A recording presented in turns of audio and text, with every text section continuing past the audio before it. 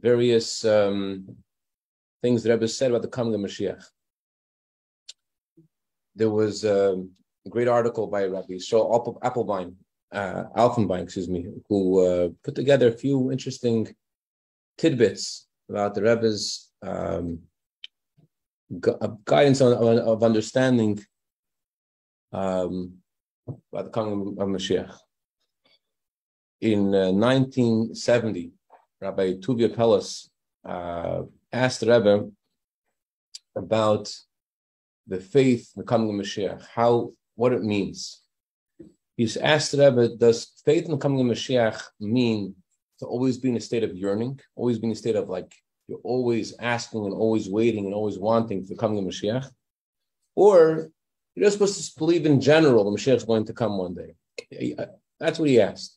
He told the Rebbe very candidly that I don't feel either way. I don't feel even a minimal yearning for the coming of Mashiach, and I don't mind if Mashiach comes, but I don't feel that I'm missing it. Not because I'm so full of myself and I'm so satisfied with the way the world is. I just don't feel this need for the coming of Mashiach. So what am I meant to do? So Rebbe responded that if your faith in coming of Mashiach will motivate you, will energize you, will animate you to perform mitzvahs practically, then you'll feel the belief in the coming of Mashiach. And then he said that if you look into the Rambam and you see how the Rambam describes the coming of Mashiach, and you'll see how the reward, how great it will be, how it will be so immersed in Torah, then you won't need to try to generate feelings of yearning. It will be something that's natural. Then he asked the Rebbe, Rabbi Pellis asked the Rebbe, we find a lot of things happening nowadays that seem to indicate Mashiach's coming. For example, the Talmud says that before Mashiach comes, a lot of insolence, a lot of chutzpah. People will be very arrogant and insolent. And it's something that, unfortunately, a lot of negative things the Gemara says will happen before the coming of Mashiach. So Rebbe responded that just like in Egypt, the hardest time of exile was in the last 86 years, so too there are some things in the exile which are harder specifically before the coming of Mashiach. He asked him about various things, like there's a Gemara about arrogant insolence, there's a Gemara about inflation. And so Rebbe said that we find about Egypt also that there are some things which are negative. I just want to point out, they've also said on the positive sense, a lot of things about the coming of Mashiach which we which aren't negative, which are positive, we're going to taste from soon. And because we're going to taste from soon, Hashem gives a little bit of them before the coming of Mashiach. Like, for example, the Rebbe spoke about the immigration of all these, the immigration of all these Jews to Israel is a taste and a preparation for the time of the coming of Mashiach when all the Jewish people will move to Israel. Although we, Baruch Hashem, we're very comfortable and we live in a affluent time in comparison to previous generations, well, everyone said, if you think about how Mashiach comes, the revelation of Hashem, in a similar way that it was in the Beis HaMikdash, and how your grandfather and our grandparents were there in the Beis HaMikdash and they saw Hashem's presence. So if you think about that and you meditate on that, so then when you start to pray the evening prayers, the morning prayers, and you say the words, may Hashem bring Mashiach Mehiram, Hashem bring Mashiach soon, just by thinking about what that's going to be like, the revelation of Hashem, that will automatically generate this amazing feeling of, I want this now. One of my teachers, Rabbi Melech Tzibel Shalom, who was the mentor for thousands of students in Yeshiva in Morristown, he got a letter from Rabbi Yeshaya Zusya Feldman, who was then learning in Israel, and he told him what happened one year in 1962 after Farbrengen. Everyone was leading a Farbrengen, and they were speaking about the coming of Mashiach, how Hashem's light will be revealed in the world. And after the Farbrengen was over, the Rebbe left the Farbrengen, and so did Rabbi Shmuel Levitin, a great mentor of many. And Rabbi Shmuel was walking in front of the Rebbe was walking behind him, the Rebbe caught up to him, and Rabbi Shmuel turned to the Rebbe and he asked the Rebbe, isn't it true that Mashiach will come in stages?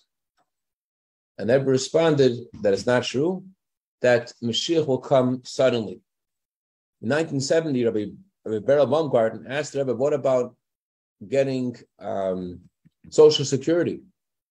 He is able to get Social Security in 12 years, he turns 60. Should he now start paying for Social Security so be able to get Social Security at the age of 60, or is that a contradiction to his believing in the coming of Mashiach? I'm paying now for something that I'm not going to benefit from unless Mashiach doesn't come. Is that the right thing to do? Rebbe didn't exactly say it's the right thing to do. Rebbe just said that you should ask a rabbi if he will say that it's kosher according to the code of Jewish law that you're allowed to do, then you should do it. In other words, it sounds similar to what the previous Rebbe said about a similar question. Someone asked the previous Rebbe once, talking about the coming of Mashiach, and talking about how Mashiach is going to come immediately. At the same time, talking about the coming of Mashiach, also saying that everyone should build buildings and they should make places for Torah. And these buildings take years to build. So the previous Rebbe responded that if a tzaddik gomer, perfect tzaddik, doesn't say Shema tonight because he thinks Mashiach is coming tomorrow, he stops being a tzaddik. He's no longer a tzaddik. In other words, Hashem has a mission for you right now, and that's the mission you have to do. What happens tomorrow is something else. So this person, he has to set up his life as if Chas Hashem Mashiach is never going to come. That's the way he has to. That seems like the guidance the Rebbe gave him. It's similar to what the Rebbe said about the Mishkan, the tabernacle, the Jewish people travel with in the desert, that there were some places they stopped for 19 years, some places they stopped for a year, some places they stopped for a day. But even if they only stopped there for a day, they still put up the tabernacle completely. So too, every day you have to do what Hashem wants you to do today, and not think about, well, Mashiach comes, things are going to change. Your plan has to be today, do what's happening today, even if God forbid Mashiach doesn't come today. On the other hand, that's not the way you're supposed to think. That's the thing Mashiach's not going to. You're supposed to expect Mashiach to come. And as ever told Rabbi Pellis, that if when you add in mitzvahs that you're doing to bring Mashiach, that will make your faith in Mashiach and yearning for Mashiach to be more real. There was an older chassid who wrote the Rebbe in 1983. He said, I hope next year I will be able to again make contributions to the Rebbe's synagogue on Shabbos Bereishis. Rebbe crossed out the word hope and wrote, if God forbid Mashiach's delay has till next year, and then said, after all the storm that I've been making about the coming of Mashiach, that's what I've accomplished. In other words, you're asking such a question about next year. There was a woman who wrote the Rebbe, she was a little bit frightened about this letter she got. It was a chain mail, which said in the letter, you have to pass this letter out to 10 other people, or you'll be doomed. You have to send a letter to 10 other people, whatever the letter was, or you will be doomed. So she wrote to Rebbe about this, and Rebbe said, of course, she doesn't have to worry about being doomed by not sharing the letter. On the other hand, the Rebbe said everything that happens is by divine providence, and so we have to learn something from the idea of a chain letter. So it says in the Chidar, B'chaim Yosef David Azulai writes that in the evening prayer, in Shemona Esrei, in our prayers, we say to Hashem, we ask Him to bring Mashiach. We say to Hashem, I want to bring Mashiach because I have hope for your salvation all day. So the Chidar says that it's now we're asking Hashem to bring Mashiach because of our merits. Rather, we're asking Hashem to bring Mashiach. And only because I'm hoping in you, only because I'm waiting for me to come in Mashiach, despite the fact that I may or may not have any merits, just the fact that I'm waiting, expecting coming Mashiach itself, that itself, that's sufficient. So I said at that time that people should make chain letters and share the words of the Chidah, how important it is and how powerful it is that we turn to Hashem in our prayers to say, I want Mashiach to come, and the merit just the fact just because I'm hoping for salvation all day, that's already that itself causes and brings Mashiach closer. There was a Jew named Rabbi Daniel Dov Goldberg, was very inspired by Rebbe's talk, and he put together a pamphlet about the coming of Mashiach, about various teachings about it. And I remember when I was in yeshiva here in LA, this pamphlet was all over the place. And one of the things he wrote was that the Shpola Zayda once said to God, he said, God, the earlier sages of the Mishnah and the later sages of the Talmud all begged you to bring Mashiach. You didn't bring him.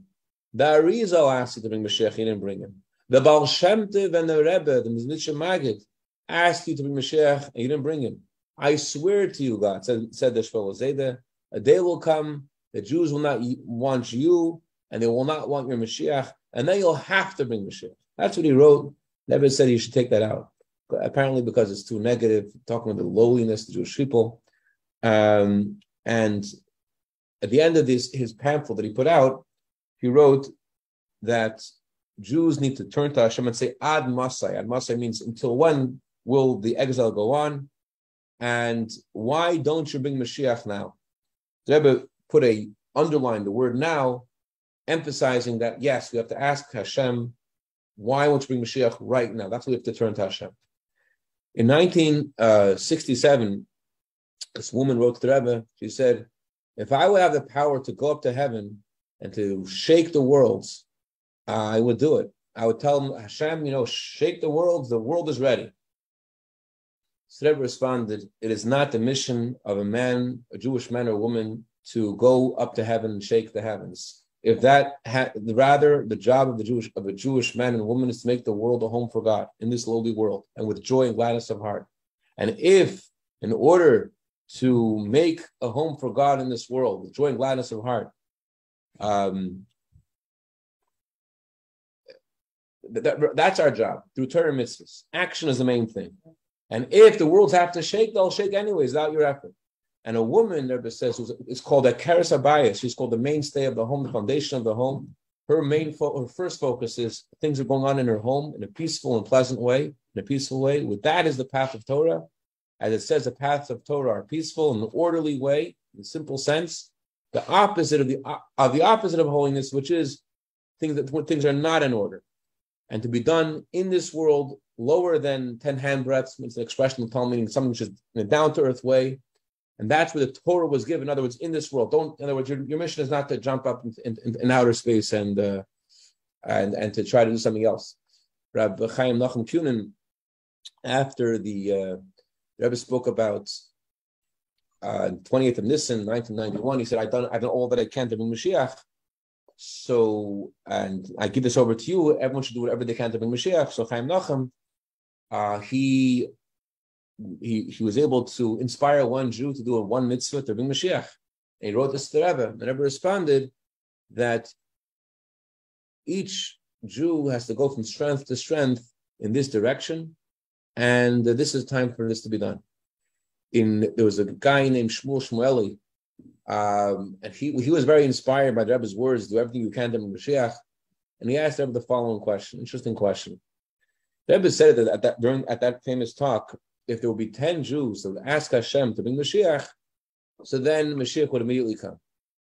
If they meant it, if 1 Jew, 2 Jews, 10 Jews would ask Hashem with an emes, with truth, they want Mashiach to come, Mashiach would come. So he writes there like this, I have an idea. I have this home in Borough Park. It's a 3-story home. I'll get 10 guys to come there. They won't be involved with the world so much. They'll dedicate themselves to Torah and prayer and think about what could happen to Mashiach, what they could do to bring Mashiach. They'll fast as much as they can. If they have to eat, they'll eat, and they'll only involved in trying to bring Mashiach, and let them do this to affect Hashem and to inspire and to cause this change. And they should stay away from their wives and just be in this home for 3 weeks. And this is what they're going to do. They'll brain together, they'll spend time together, and that was his suggestion to the Rebbe.